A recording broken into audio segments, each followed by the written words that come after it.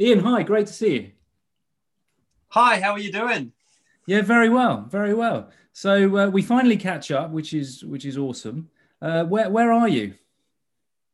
Right now, I am in Santiago, Chile. Last week, I was in, where was I last week? Cancun in Mexico.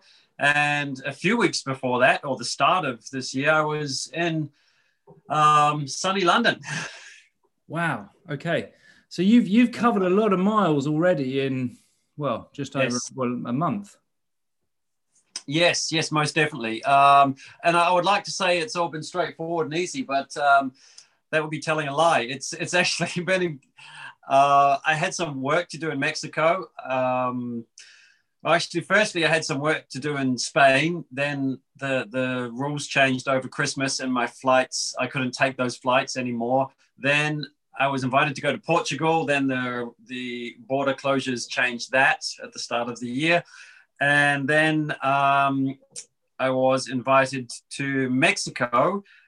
I got the flights, I had the paperwork done, but then the regulations in Spain, even about transiting through their airports, you needed a special visa. So I missed that flight too, and had to take another flight a few days later, and eventually got to Mexico. And then from Mexico, I was there for I think about 2.5 weeks, and then another load of procedures and COVID tests. And now I'm in Chile. It's my last day in quarantine here today. Tomorrow, I get to go run in the mountains again, and I haven't run in mountains since I think September last year. Off the top of my head, September. Yeah, September. Right. So you must be looking forward to that. Absolutely. Here in Santiago, it's the southern hemisphere, so in Chile, and it's at the moment beautiful blue sky outside, sunny. It's about 28, 29 degrees, and there's a ton of Andes, like, I don't know, a couple of kilometers behind where I'm staying. So I can't wait. Yeah. Awesome. Awesome. Now, I understand you've had a bit of an up and down time in COVID, this COVID situation. What happened? Well, it's interesting. I think everyone has got their own COVID story, or related. You know, even if you haven't had COVID, I think we've all struggled with whatever the new version of normal is in our lives, whether that's work, relationships. You know, the kids are at home from school, financial hardship, health issues. I don't know. You could pick, a couple of dozen different things. Personally, obviously, I think if you've been following me on my social media on Instagram, you would see that I did actually catch COVID while I was in Brazil. And I ended up in a Brazilian hospital in a COVID isolation ward. I was sick probably all up for the good part of a month, most of November. So yeah, that was certainly challenging, to say the least. Yeah, but ended up on oxygen. Had COVID pneumonia, infected both lungs. They were about 50% plus blocked. So they sort of, the last scan that they did two scans. The first one was about 25%. They did another one about 3 days later, and it was over 50%. And that's when I was admitted to the hospital, and I was on oxygen, drip antibiotics, and various other medications, injections into my stomach. That was fun. And yeah, I all credit to the Brazilian health system and the doctors and nurses that looked after me. I got better, and that was certainly an interesting time. So Yeah. I can certainly relate to people that have had an experience with it personally, health-wise. Some have hardly any symptoms, others get incredibly sick. I think I was somewhere in the middle. Yeah, yeah. That must have been scary. On several fronts. One, getting COVID, then two, going into a hospital system that, well, I don't know, maybe you know that hospital system, but maybe you don't. How was that? Yeah, getting COVID, I think with the amount of traveling I do for work and my profession, it's pretty much a given, even with taking all the precautions of mask wearing, washing hands, using alcohol or antiseptic based hand gels and cleansers. At some point, even probably not with the traveling, you can just get it at a supermarket. It was going to happen. So I guess it wasn't an unexpected thing, I think the first day when I had the fatigue, I knew it was like not normal, when I thought, okay, this is probably it. The health system side of things, hardly anyone spoke English. It was all Portuguese, which I don't speak. But I had a mobile phone in the hospital. You can only take a small bag of personal items in. One of them things that you're allowed in is a mobile phone. That has translators on it. So, we figured it out pretty quickly. And I think, as with most things, if both people are trying, like the nurses were super good and the doctors, and they all really helped a lot. So I never felt like, out of my depth in that sense. To be fair, I have actually spent time in hospitals in different countries in the world. So, so nothing really surprises me too much anymore. Actually, the thing that really I thought was amazing was the Brazilian, there's different levels of care in Brazil, and the hospital I actually eventually ended up with, because I went to 2 or 3 different ones due to various technical reasons. What they do with what they have and the funding that they have is incredible. I've got to say, it would put probably many Western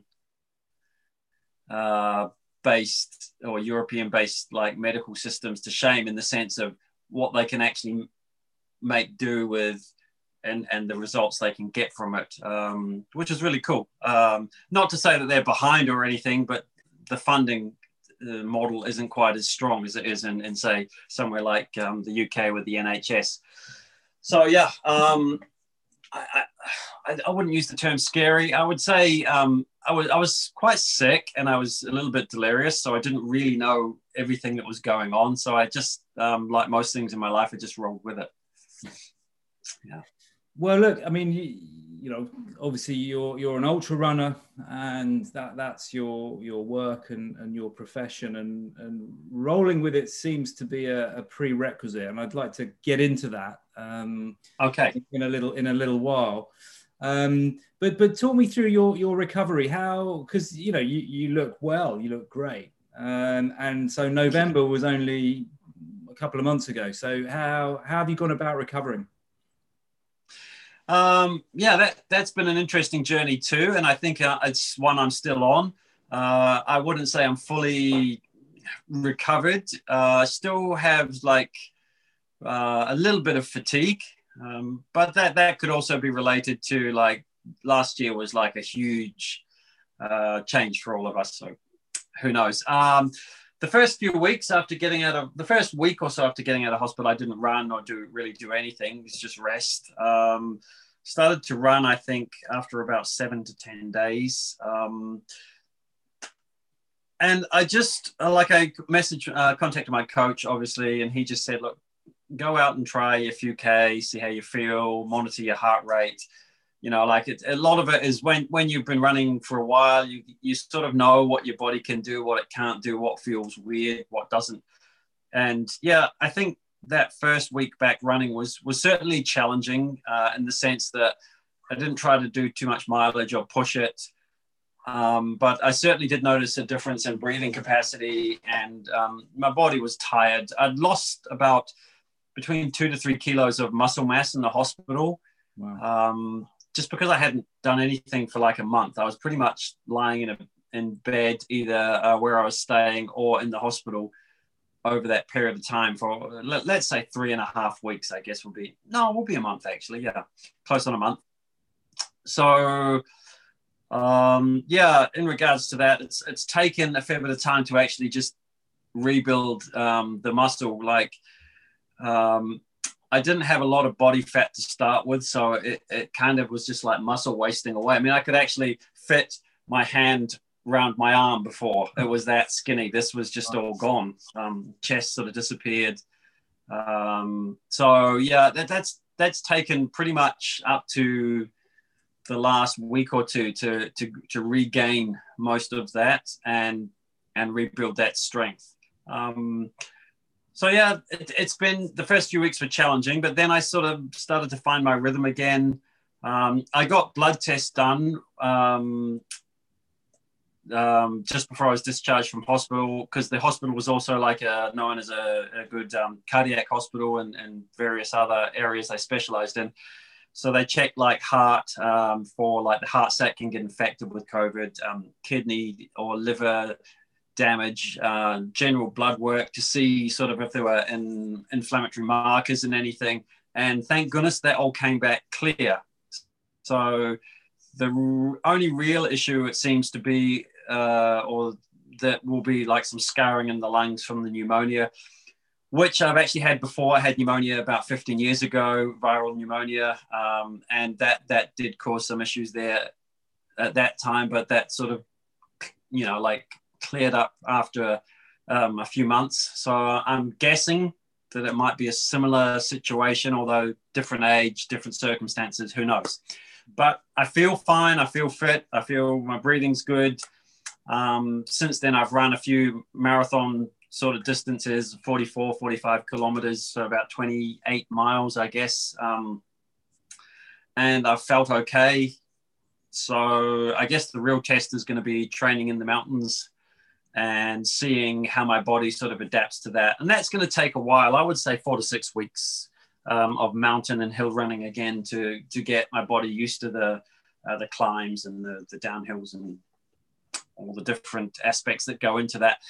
But yeah, recovery wise, apart from a little bit of fatigue, everything else seems to be working okay. So let's just see. It's a work in progress. Absolutely. So tomorrow then, getting out into the mountains, you've been in isolation and you're going to be set free. What's the plan tomorrow? Is it flexible? Are you just going to see? Or yeah, it's super flexible. My coach has uploaded a training program for the next week, but he said like for the next few days, just go and have fun. It's kind of like a dog that hasn't been let out for a walk for a bit, There'll be no crazy big distances or trying to meet any targets or specific goals.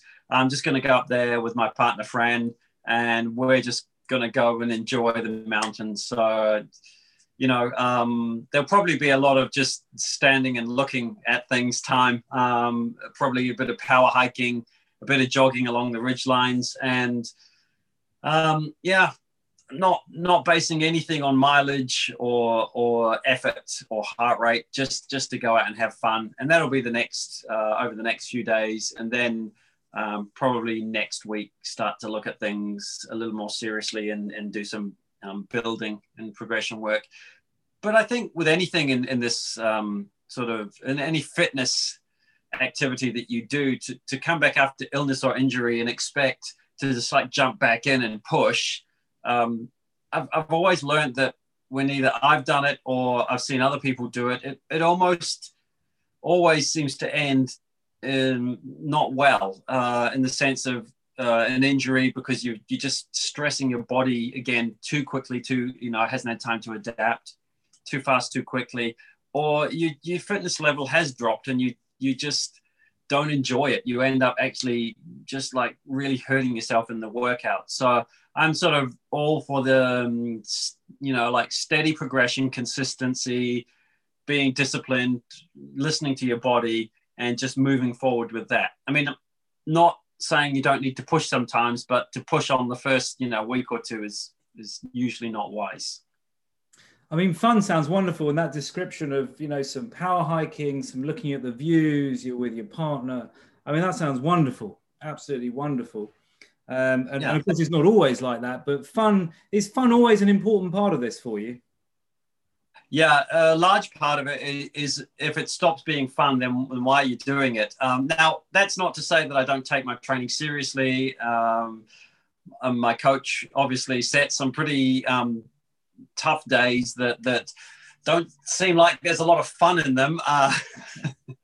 No offense to my coach if he hears this. But yeah, I mean, the underlying joy of being out and outdoors, being able to do what I do, is like really the driving force behind it. I think if it stopped being fun, it became something I had to do because of, to promote a brand or be on social media because that's what everyone expected, then I would just walk away from it, because if it's not enjoyable anymore, then what's the point in doing it, to be honest. And when I say that, obviously, that comes with using a pinch of common sense. There's always going to be times in any job, profession, career, passion, hobby, that it's not always going to be 100% fun.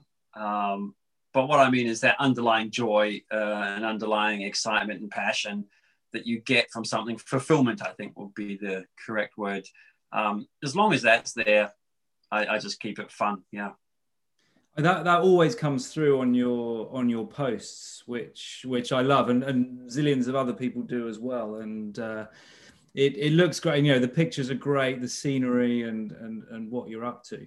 But just going back to what you were saying there about coming back from injury and from illness, this is one of the big things in running, isn't it? That people really struggle with the downtime, or you've got to wait another week before you start running, or just go out for a few K. So has that always been your approach, to be able to manage that well, or did you sort of learn through having a few tricky moments? Yeah, I think you've nailed it on the second point. Learn through having tricky moments. I think one of my early coaches, I think my first or possibly second, no, my first coach said, he said, the problem I have with you is you're too motivated. He said, you do too much. I give you a task and you like do double. And that's another issue that I think a lot of runners have. We try to do more than actually what our body needs. Yeah, I've learned from experience of being injured, of pushing my body too hard, of having all sorts of physical issues and wearing myself down mentally as well through overtraining. So it's been a steep learning curve, but one that I've learned from. So for example, I haven't run now for about 2 weeks. People say, well, why? I've only been in isolation for 7 days here, and I've been doing strength work and some elliptical trainer stuff, but no running. Before that, I was in Mexico and I could have run along the beach or on the street, but 2 reasons. First of all, I banged my ankle on the side of a curb. It's okay, no problem. But it swelled up a little bit, like an impact thing. So I've just left that for a few days, and then I got a cold. And I thought, well, training on a slightly banged ankle and with a cold in subtropical heat in Mexico, you can sort of do the math and see that you can quite easily, like, things can go wrong. So I just thought, I'm just not going to run, and I'll just do a little bit of gym work and that'll be enough.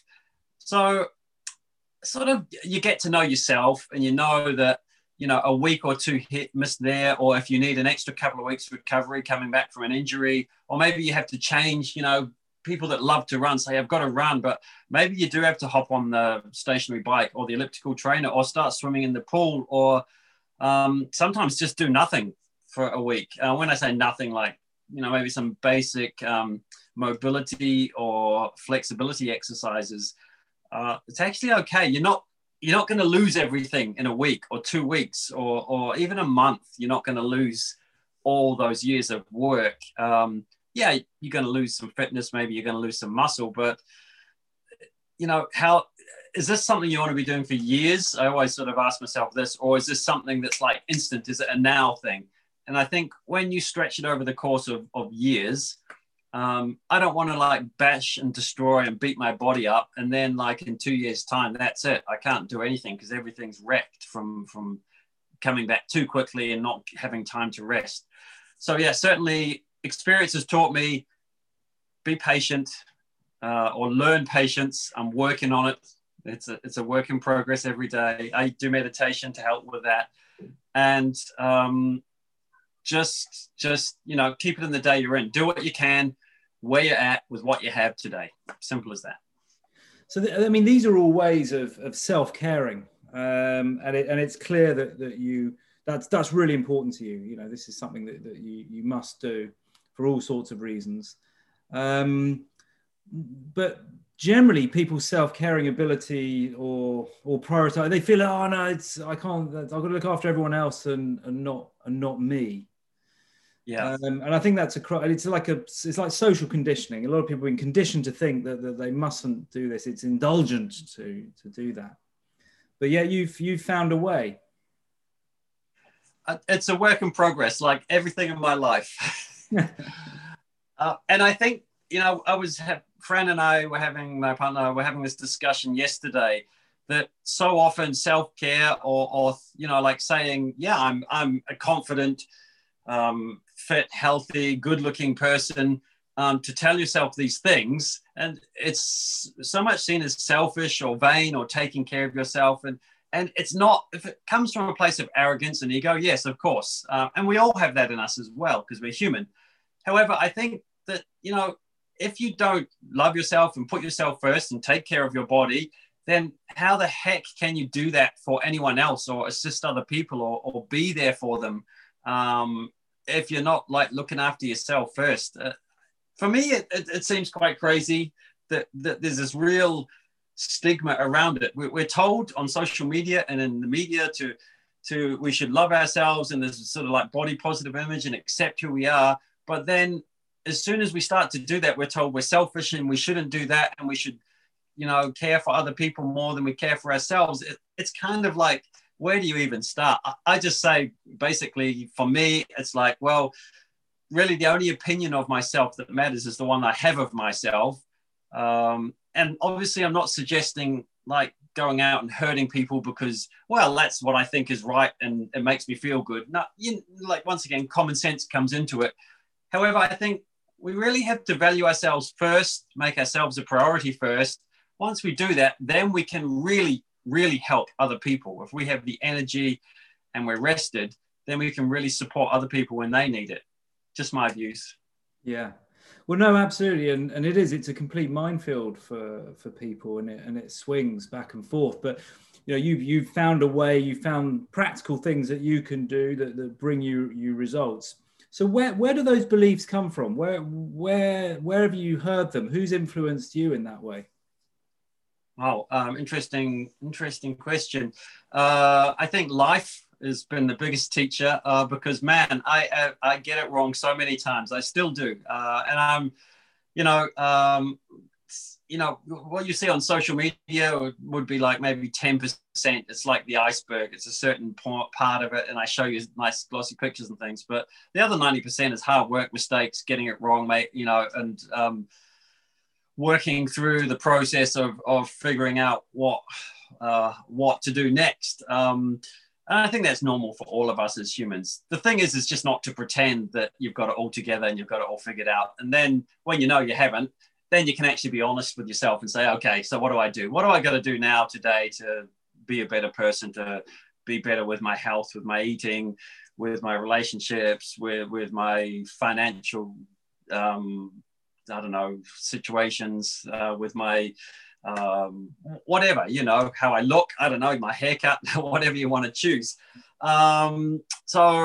So yeah, a lot of it's come from life. Reading books. I like to read, like get my ebooks or some Kindles or sometimes Audible. Sometimes I listen to them. I like to read real books, actually, personally. But the reality is I can't take 2 or 3 books with me every time I travel in a suitcase. Space is of the essence, and a lot of it's taken up with running gear. So reading books about the human condition, about business and sports people, about philosophies like Stoicism,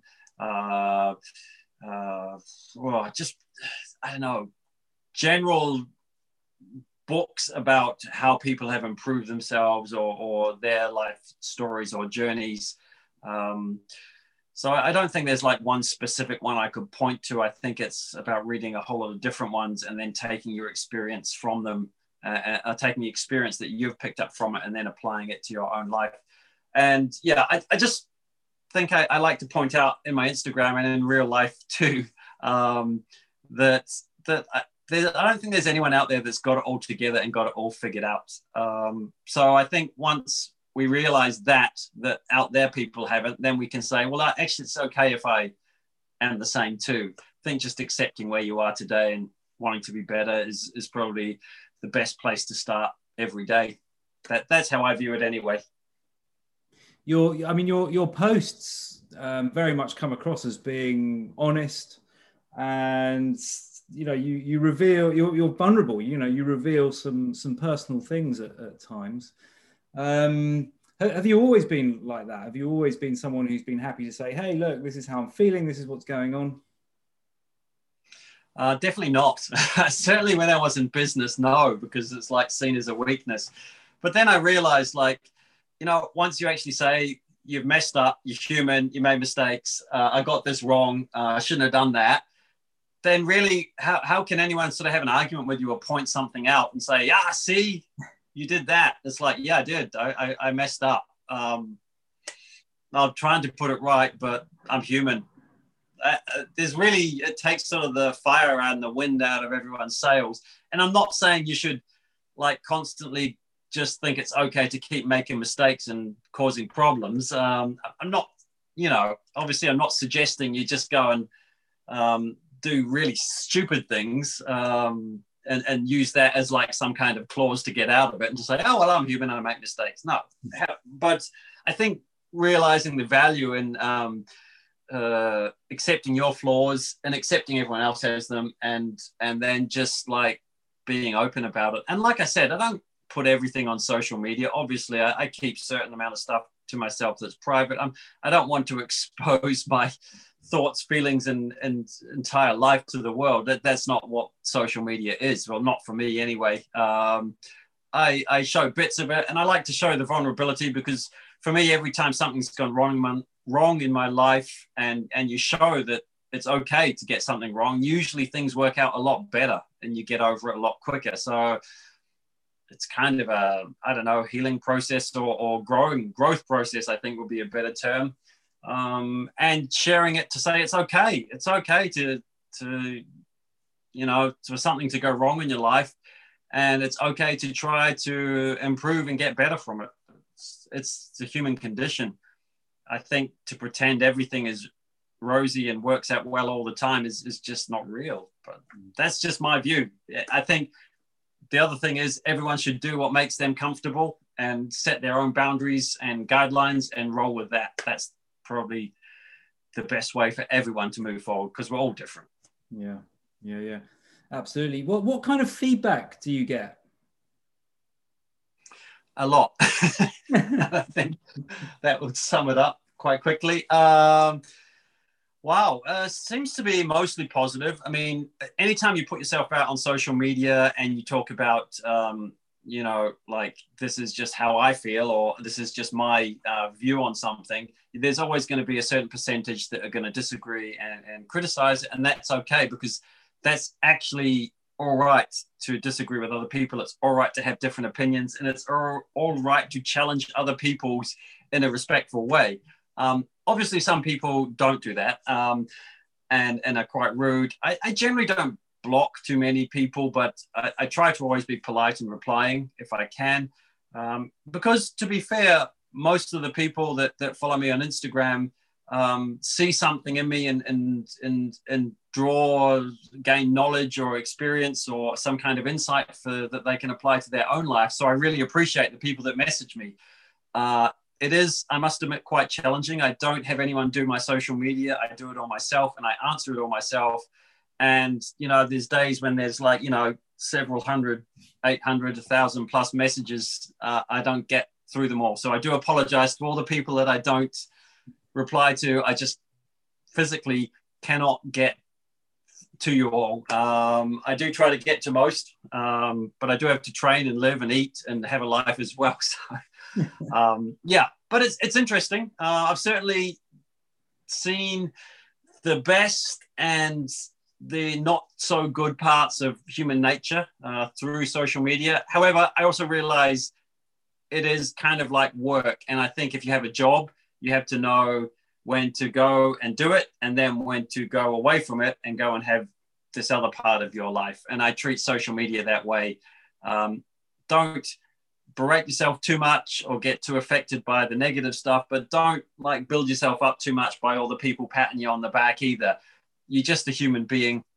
Sort of like get that validation or that feeling of happiness, fulfillment from inside. Don't seek it from these outside things of social media or someone telling you look good or someone telling you you've achieved amazing things. Those are things that have to come from feeling fulfilled inside. Otherwise, when those things stop or they change, then you start to feel bad. It's my opinion. Again. Well, that's solid advice, isn't it? Particularly for younger people who have really grown up with social media being the norm, and so many have so many struggles with that. And you mentioned, this is my work, and I need to know when this is work and then this is my own time, personal time. Do you organize your day like that? Have you got right, this is social media time, I'm going to spend a couple of hours here, I'm going to do some admin, or is it ad hoc and you check it every hour? Or yeah, I think the last year it's been disrupted more than normally because I have not had like a solid base to work from. I've been traveling to like lots of different places and based a fair bit of time in the UK. So I'm reasonably flexible with it, but yeah, there's certain amounts of time during the day when I spend on social media. Then there's other times when I need to just put the phone down and just go and do something else. And I think when I have like my regular training with my coach and I know what's coming up for the next week or 2 weeks, I kind of plan most things around my training and the recovery from that. The social media then is built in around that. So I don't have like a strict schedule, but I have like a guideline around it in regards to like, it is my job. So, it's not unusual for me to spend between 5 to 8 hours or 5 to 9 hours a day on social media. But that's not all at once. So I might do half an hour here. Some days it might only be 4 hours, but it's like anyone that has a job. For me, it's not like I'm at a job and I'm on social media. Being on social media is how I actually make an income to actually be able to do this, or one of the ways. So for me, it is work time. So what's an average work day? 8 hours, I guess. So like I said, I could be anywhere from maybe 4 hours to 10 hours per day on various forms of social media. And I mean, not just Instagram, but Facebook, maybe on like Zoom meetings, or I had a 1.5, almost 2 hour Zoom meeting this morning with sponsors, internal company one with training sessions on products and stuff. So, that's like a job. Like you might have a Zoom meeting at your job. So for me, it's the same. So yeah, it's kind of depends on what I need to do at the time I need to do it. And my sponsors have certain requirements each month with so many posts or hours spent on certain projects. I fulfill those. Anything outside of that is either me having some fun, or sometimes I just put the phone down, don't do so much. The last few weeks in January when I was in Mexico, I think I did like 2 posts a week or something. So I didn't do so much because I was having a break. Yeah. So yeah.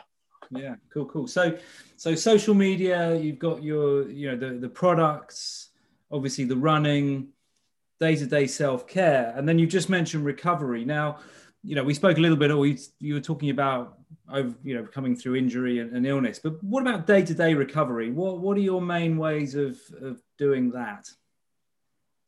Yeah, good question. Things like, I think the biggest one will be sleep. Sleep is like huge for me. And sometimes I nap in the afternoons. I took a nap yesterday for about 2 hours. That was probably a little bit longer because I was a bit tired, but the people had been, someone was having a party a few houses down and they'd stayed up to like 3 or 4 in the morning talking very loudly outside. So I didn't get to sleep so well, but recovery is mostly sleep is the biggest one. Then after that would probably be food. just eating stuff that helps fuel me. And yes, I still eat rubbish now and again. I have hamburgers and I love chocolate. I just love it. And now and again, I'll have cakes too. So don't think I'm some clean eating lean machine, but I don't eat, it's not my staple. I don't eat a lot of it. Sleep, food, recovery in regards to things like, meditation. So that's mental, using my foam roller, using my little massage ball, got some bands, the elastic stretch bands, TheraBands, things like this for various movements. I must admit, I don't do a ton of stretching. I seem to be one of those people I did martial arts when I was younger for 5 years, 7 years, something like this. So I did a lot of stretching. I don't know if that helped, but I don't really seem to have a lot of issues with tightness. A little bit tight in my back and shoulders sometimes, probably from sitting on airline seats that are too small. Luxury problems. But yeah, I think the sleep, the food, some basic like routines, strength and mobility stuff, I find works quite well. If you've got quite good muscle development, core strength, hip mobility, everything else seems to flow reasonably well from it. But I certainly, I'm not an expert on recovery. I also seem to have an ability to bounce back from things that my partner always says it's not fair. She says it's not fair that you just and I seem to have all these things go wrong with you and you just keep bouncing back. So maybe there's some genetics in there too. But I think attitude as well, just saying, oh, well, I've torn ligaments, I've broken bits and pieces on my body before. And it's just like, well, okay, so I'm out for 6 weeks. So I need to go and do what my physio says. I need to not do anything stupid on that. And I need to find other ways to be active or, keep myself amused and just accept it because you can't change it once it's happened. Yeah. So, yeah, I think that's an important part of recovery. Well, again, it's one of your sort of abiding philosophies that's coming through is this being able to roll with stuff that happens. But tracking back a little bit further, you've also had some rather serious health issues. Well, I don't think it's been super serious because the technology now for around I guess we're referring to the heart stuff now. So, I mean, genetically, it seems to be, and whether some people say it's lifestyle and stress and habits, there's other camps that say, well, genetically you can inherit this stuff. Maybe it's a mix of both, and who knows who's right or wrong. But certainly my family history is a one of heart disease, heart attacks. Like I didn't know any of my grandparents because they all died of heart attacks. Both my parents who have now passed away, both had heart problems, both had pacemakers, both had cardiovascular issues and arrhythmia issues and all sorts of things. They didn't drink or smoke or anything like that. So it wasn't so much that lifestyle related factor. Me, I can actually put my hand up and say I did eat a whole lot of crap for a number of years and got overweight. But yeah, also the heart side of things, I collapsed during a race. They took me to hospital, did some tests, and sent me through to surgery and found I had angio, which is not major surgery now. It's a procedure. They stick a tube that goes up into your heart and they put some things in there and open up the main arteries into your heart. So the two left ones were I think I can't remember the exact terms and things. So medical professionals, please forgive me. The two left ones were the biggest problem. I think one was mostly blocked, had a clot, and the other one was 50 to 70% blocked.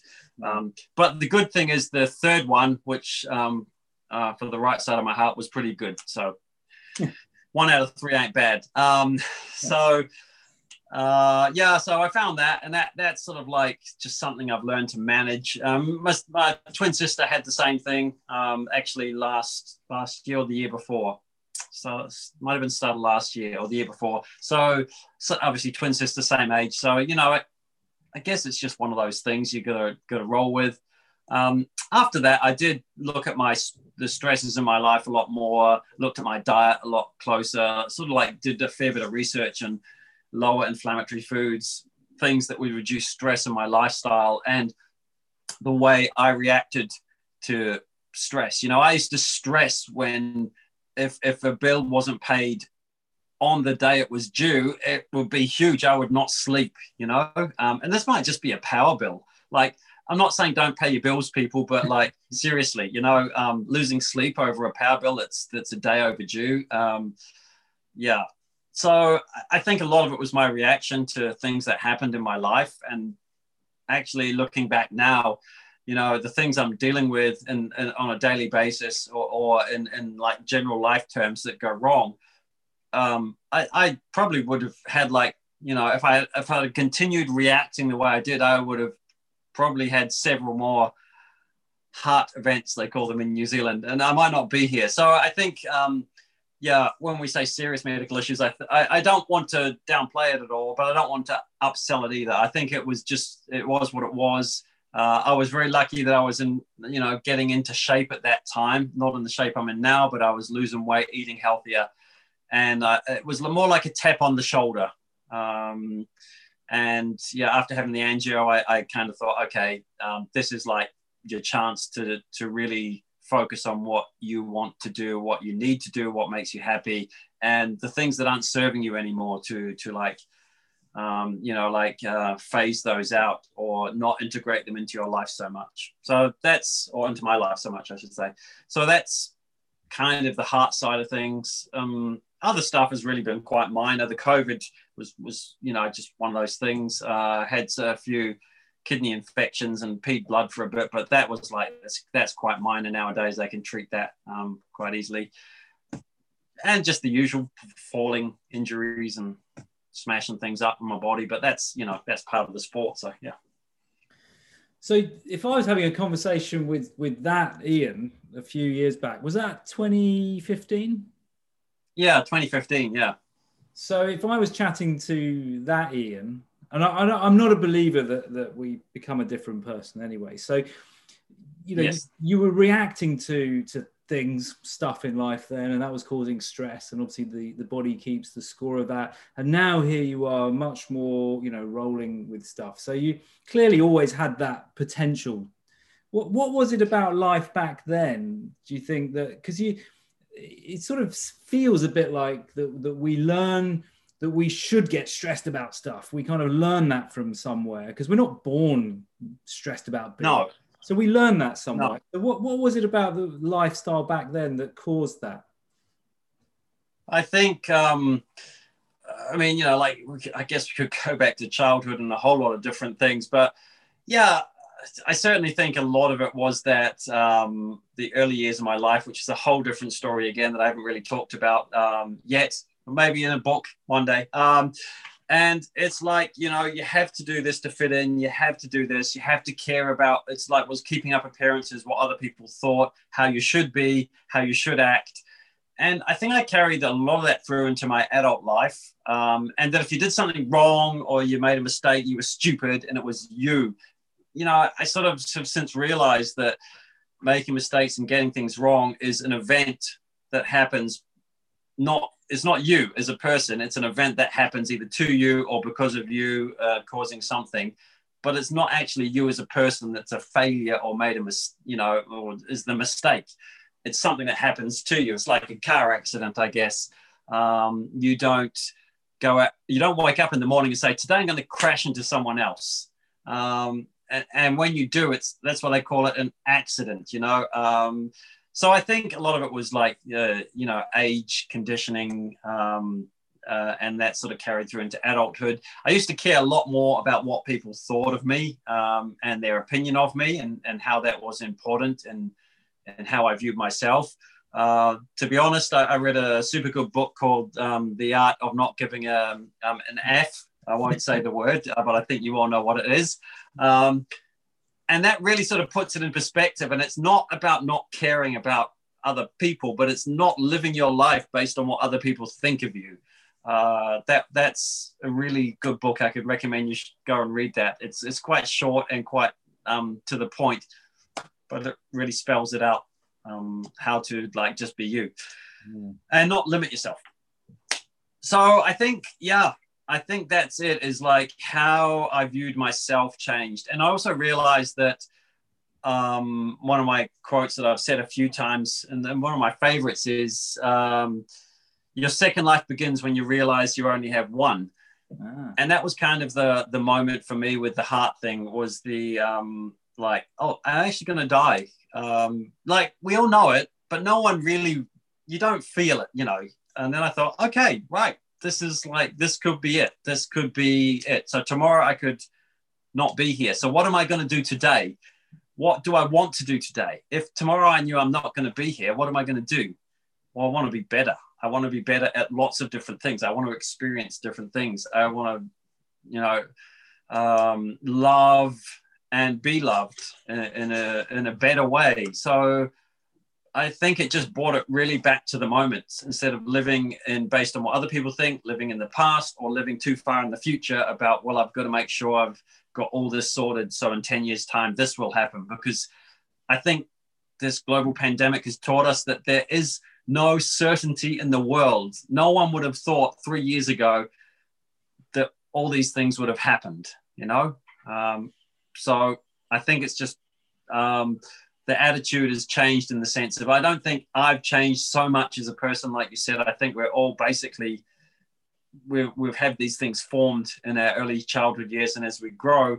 But I think you can adapt, I think, evolve, whatever you want to call it, and say, okay, so there's some things about me that this is how I am, but I can certainly change the way I react to things, the way I view things, and I don't know, have a bit more of an open mind around how things work out. Yeah, something like that. Anyway. Yeah, no, absolutely. So the heart episode was a real realization. But was there anyone around you that influenced your thinking, or did you literally just think, gee, I need to do something different here? Yeah, don't think there was one particular person. I think my mother certainly had a reasonably big influence, in the sense of, she sort of, I never really listened to her because I was so busy sort of like trying to please or be something, or feed my ego around being something more in that point in my life. Or prior to that, with like work related, and I had this property and I had this car, and I don't know, whatever else was important to me at the time. And she always said, just get up each day, be grateful for what you have, and be kind, and do what makes you happy. And I sort of think those things really struck home more after that than ever. And then I think just meeting different people in my life after that, and probably being more open to the messages that you sort of, I think we're all sort of given messages each day from various parts of the world, and from us, and things that happen to us in our life. And I think a lot of the time we're just so super busy and focused on what's going on with us that we don't really listen to like the message that that we maybe need to be a little bit more open to. I don't know. I'm not.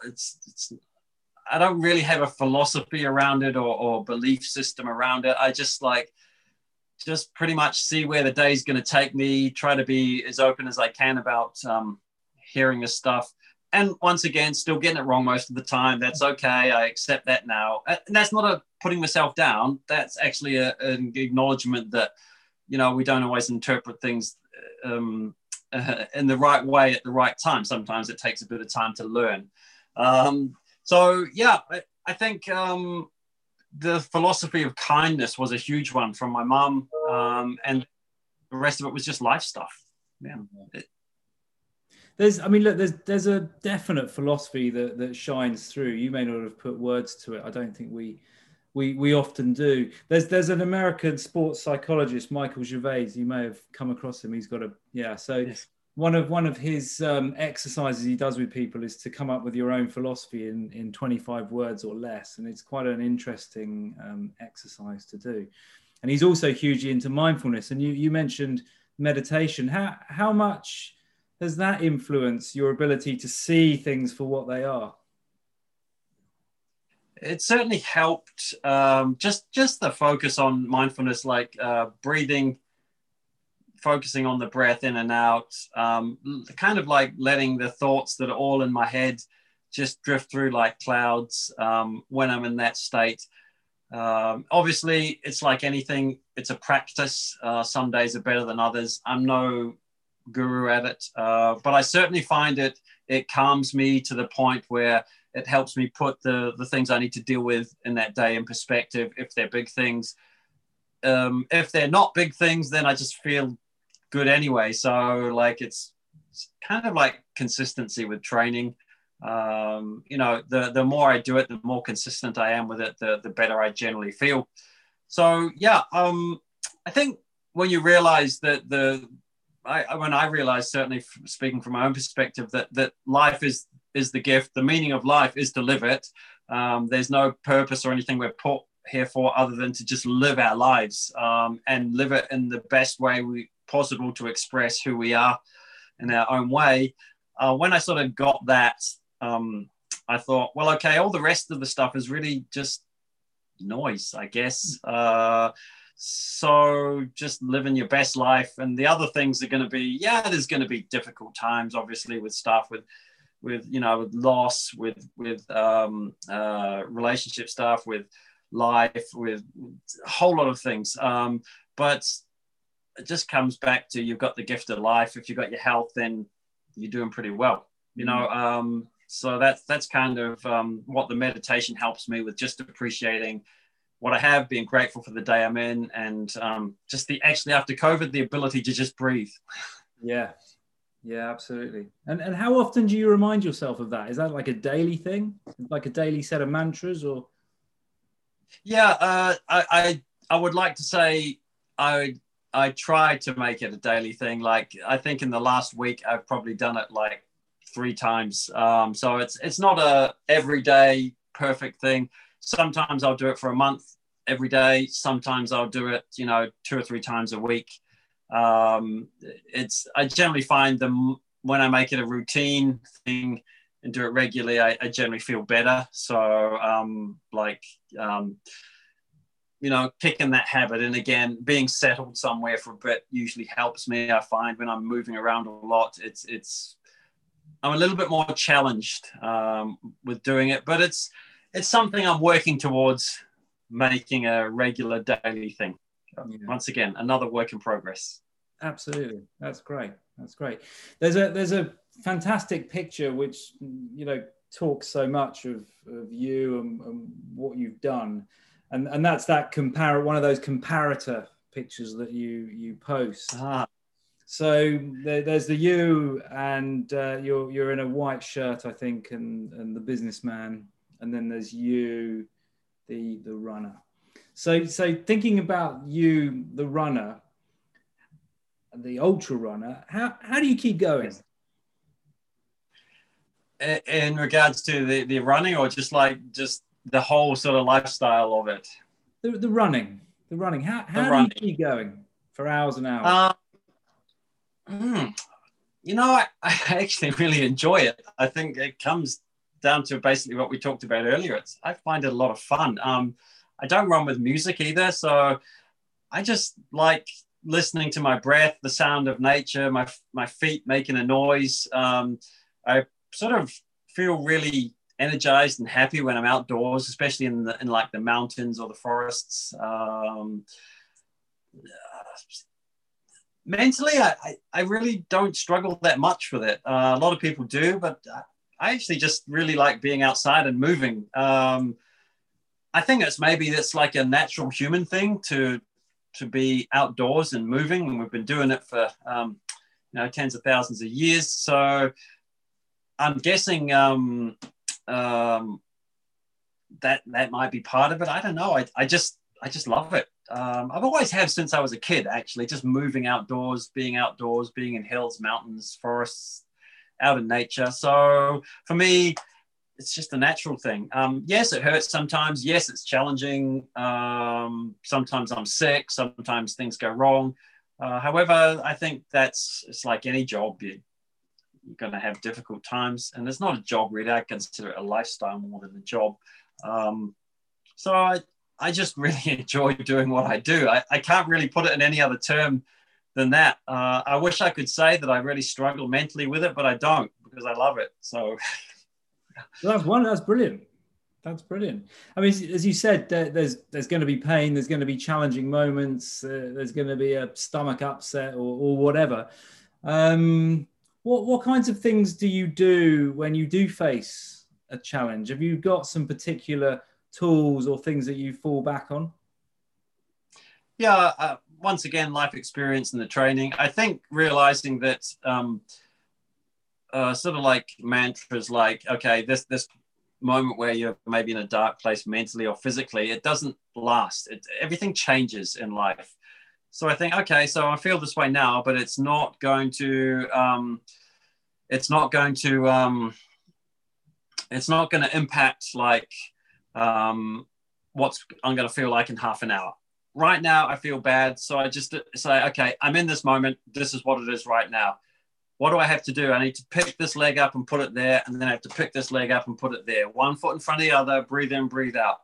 I just remember that. And whether it's day, night, maybe I'm with someone and I want to talk. Maybe I don't want to talk. But I think it's really about keeping it in the kilometer I'm in, maybe even the half kilometer, maybe even, the next 100 meters. Just bringing it right back to that moment of being in that moment, being alive. I also think a lot of the time how many people are sitting in an office somewhere in the world while I'm out there in this beautiful place running that would give just about anything to be where I am and say, wow, I'm in this beautiful, maybe the Italian Alps, and the sunrise, the sun's just coming up and it's like casting all these shadows and rays of light over all these mountain peaks. And there's like a cool breeze in your face. And you think, man, I'm actually here doing this in this beautiful place, seeing these amazing things. And I think, there might be another 10 million people in the world right now that would swap places with me in an instant. So I think I've chosen to do this. So it's like a huge feeling of gratitude, and that it's my choice to be here. So when it's feeling like that, when I feel like bad, I think, those sorts of things go through my head. And then I think, wow, yeah, I'm really lucky to be doing this. And sometimes I just feel super bad and think I have like a 30-second moan about it. And then I get over it and we're just back to putting one foot in front of the other and breathing, like I'm human too. It's not all like rainbows and beautiful sunrises. Sometimes it just, there's a pain and, and a little bit of suffering and a little bit of difficulty, but it doesn't last. So yeah. Well, that's you've got this sense of impermanence, which obviously a Buddhist tenet. Yeah. And you find that a useful thing. Well, whatever's happening right now, it's going to pass. Exactly. And I think that's with anything in life. The situation we're in isn't the way it's, because experience shows us if you've got, I've got to so far through 50 years of my life, there has never been a situation I've been through yet that has stayed the same constantly throughout my life. So, obviously waking up each morning up to this point and being able to breathe is probably one of the only things I can actually think of. But, pretty much the rest of it, everything else has changed. So to think that if something's really bad at the moment, that it's actually going to stay this way forever is ridiculous. Evidence would show from 50 years of experience that that's not the case. So why would I then actually believe it in that moment?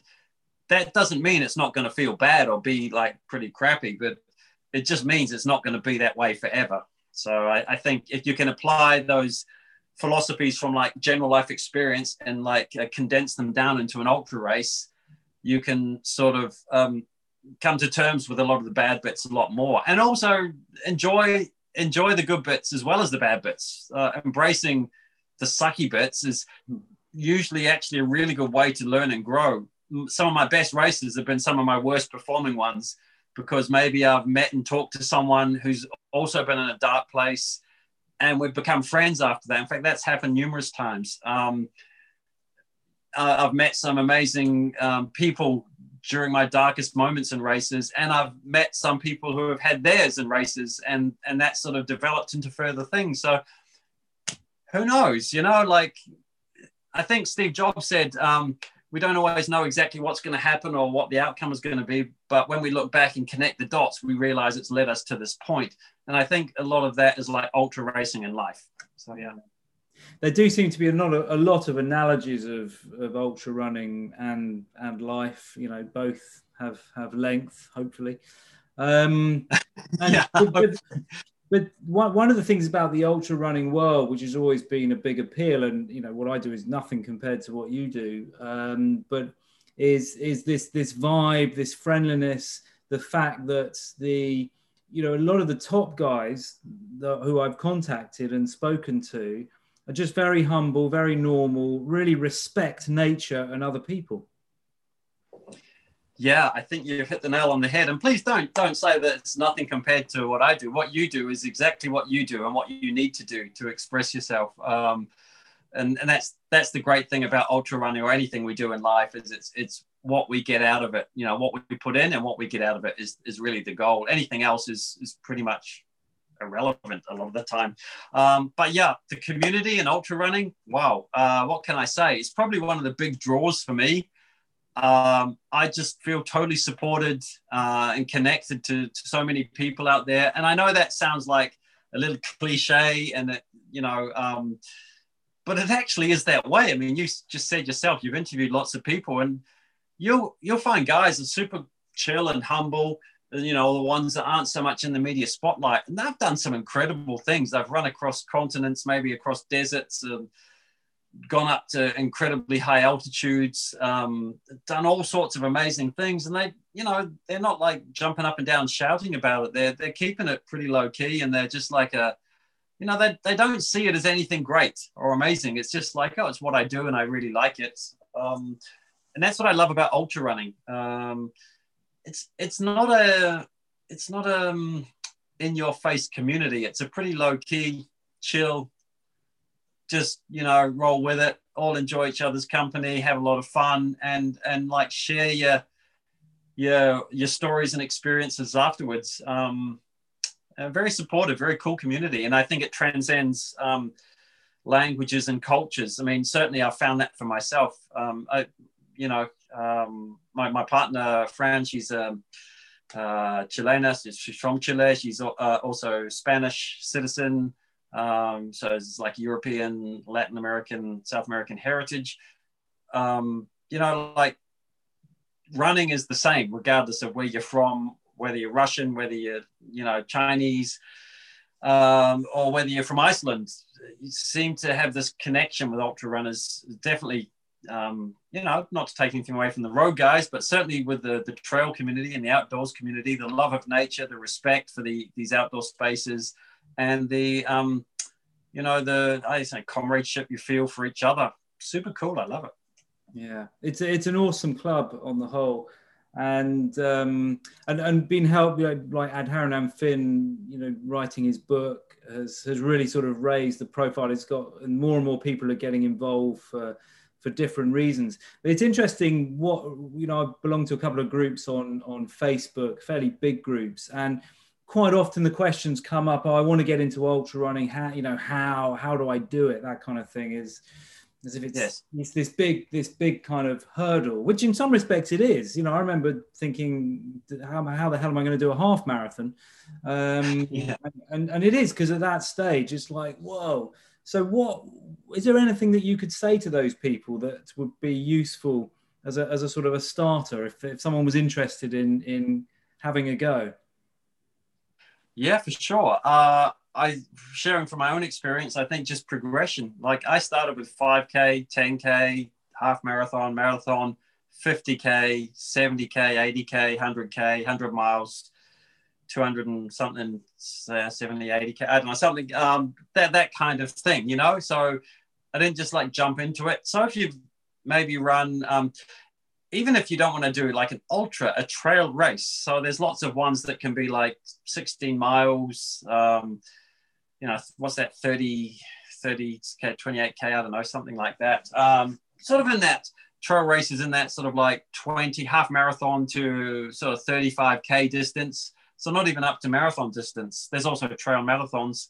So maybe if you're a road person or you've run a 10K, go and do there's even 10K trail races. Go and do a trail race. See what you think. Different sort of vibe. You don't have to run at a set pace. You can go slower. You can walk bits of it, like the hills. I would suggest, like, wherever you're at, find something involved in the trail side of it and give it a try. See if you like it. And then progress from there. If you run marathon distance, I mean, what's that, 42.2, there's 26 miles. Go and run a 50K. That's what, 31, 32 miles, 30 miles, 31. Another 8K on top. It's not a huge leap, and it's a different kind of running. It's not like fast, steady, consistent pace, speed stuff. It's up and down hills, running through maybe some muddy bits, maybe the odd river or two, or maybe it's just like nice, dry, groomed walking track. So I would suggest start from where you are, find something that's of a similar distance, and go and experience it.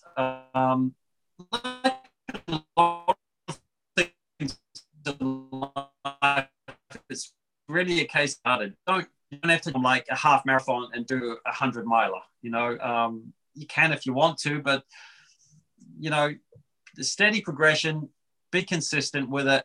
Don't be scared of it. Just go and have some fun with it. I think if you're like open about it and do it that way, you'll be fine. Also, don't go into it like with marathons. Don't go into your first trail race or ultra race with this massive expectation of a PB or time or smashing it. Go in there, have some fun, learn about fueling, learn about running on different terrain. Obviously, you've done some in your training prior to that. If you want to go into trails, I would suggest some experience on them.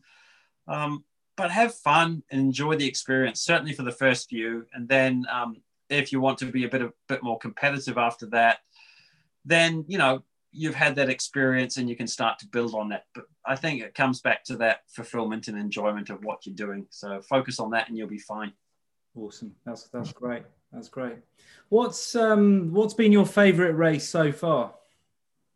Wow. Hard to pick a favorite, but I think certainly one of my tops, Lavaredo Ultra Trail in Italy, the Dolomites in northern Italy. Just so beautiful, the whole race. I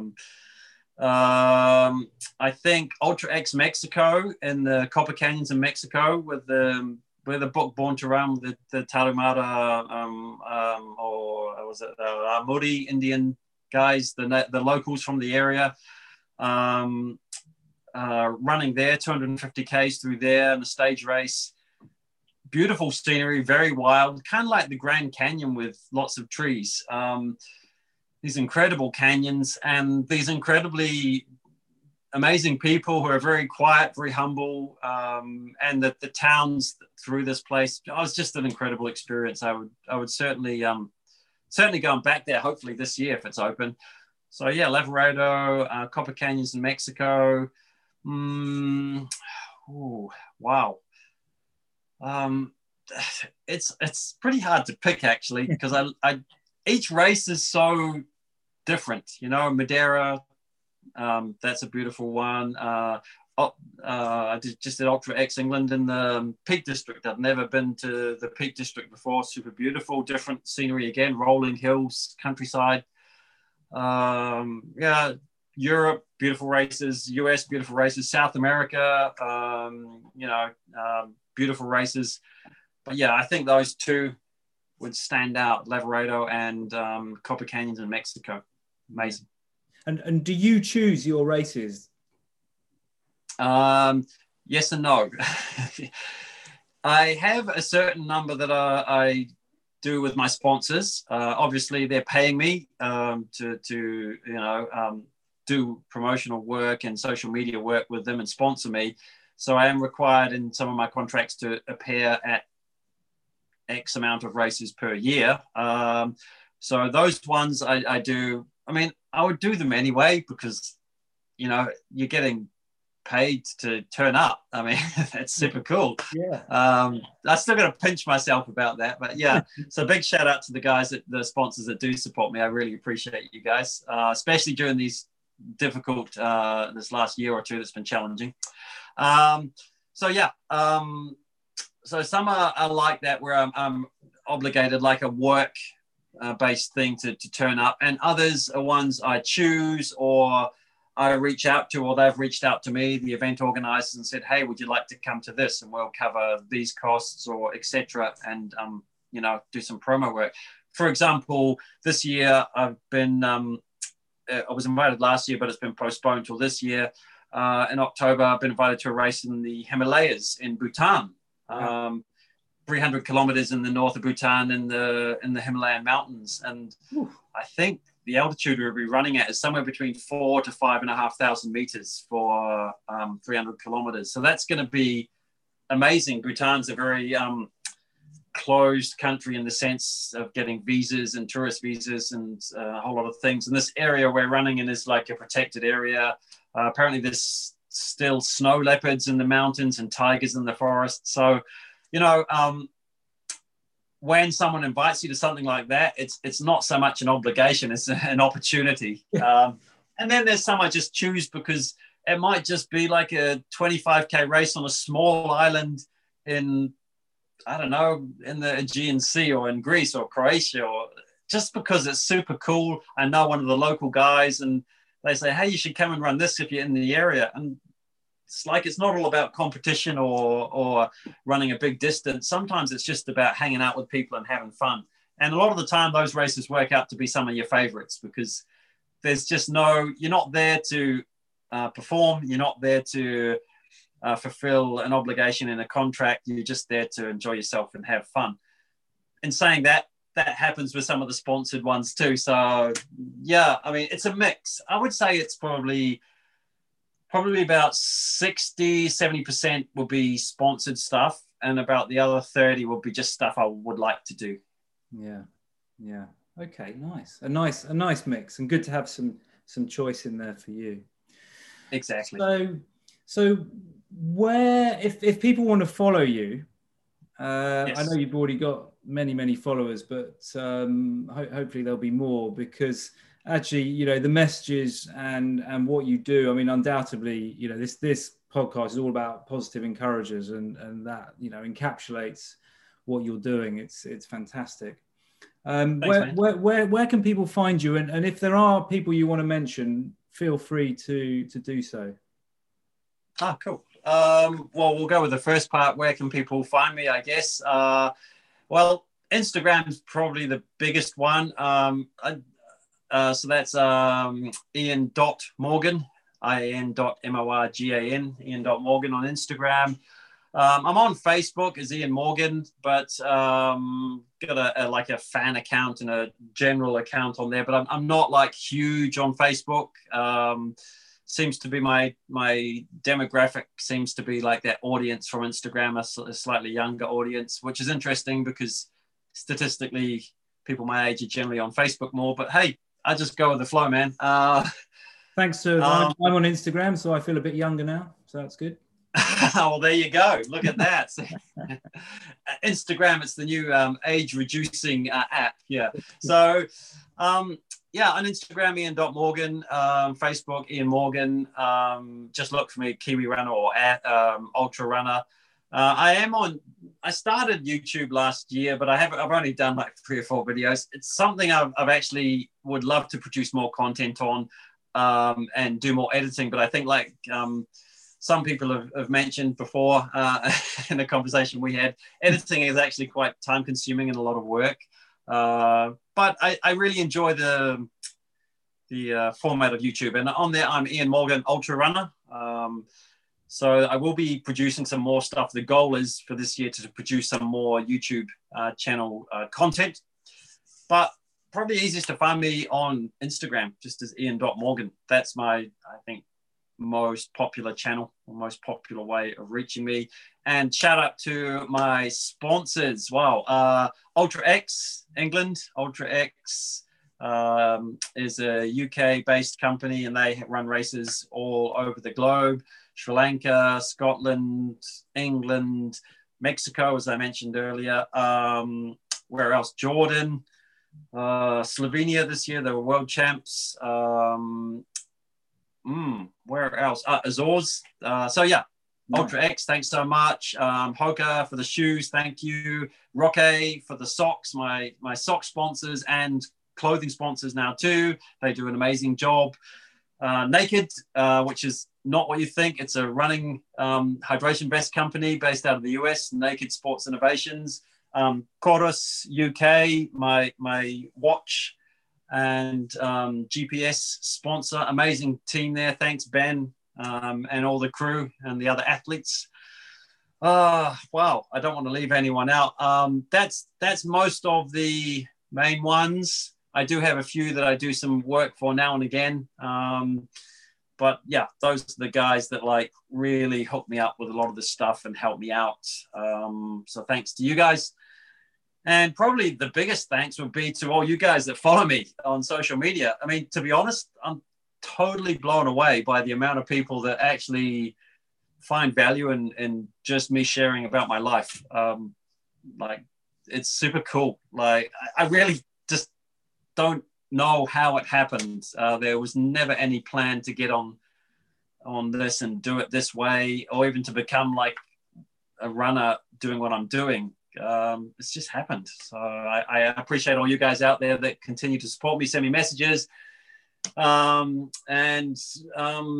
just like meet me in all these different places in the world. And sometimes we have coffee, sometimes we have a chat. Love you all, guys. Thanks. That's awesome. Listen, it's been so good to chat. We almost met in London when you were doing your run over here. Gosh, when was that? I mean, that was before. Was that before lockdown, or was that last year? That's got me beard stroking to think when it was. You were doing your 50th, weren't you? That's right. That was in July last year. When we weren't in lockdown anymore. In fact, I think I arrived in June and things just started to open again, like restaurants and bars and everything was becoming sort of pretty free after the first lockdowns. So yeah. But we'll have to get a run in when you're back here. Most definitely. Hopefully be back. Planning on March at some point, but it's really difficult to say with the news that's been coming out of Europe recently, with just about a lot of the countries going back into various stages of restrictions or lockdown. But, you know, never go too far in the future and predict what's going to happen. We'll just roll with it. And in the meantime, I'll enjoy, the next month or so running in these beautiful sunny Andes Mountains, and hopefully come back to the UK with a tan and an even bigger smile. Yeah, absolutely. Well, you've already got a tan. Don't make everyone jealous. Well, I'm working on it. Yeah. And I think we're going to have to call this episode "Roll with It." But just before you go, let's see if right. I'm going to do a picture there, and then what I'm going to try and do is a selfie with us. Let's see. This will work. If I can get my head, hold on. I can get my head close enough. I feel like I'm getting really close to you now. That's all right. There we go. We're sort of in there, aren't we? Ready? 3, 2, 1. Okay. Let's see if that's. And that was obviously internet-based social distancing there, everybody. So don't judge us because we're not wearing masks, please. Yeah. Fantastic. Ian, thanks again. That was awesome. We'll have to have another chat down the line. And I really hope that you're starting to take some notes for a book, because it's a great story. I've been working on it. I've got a few journals actually, let's be positive and say possibly this year something might come out. Awesome. Okay, that's great. You take care. Enjoy the mountains. Look forward to seeing the pics. Thanks so much, man. See you later. Cheers.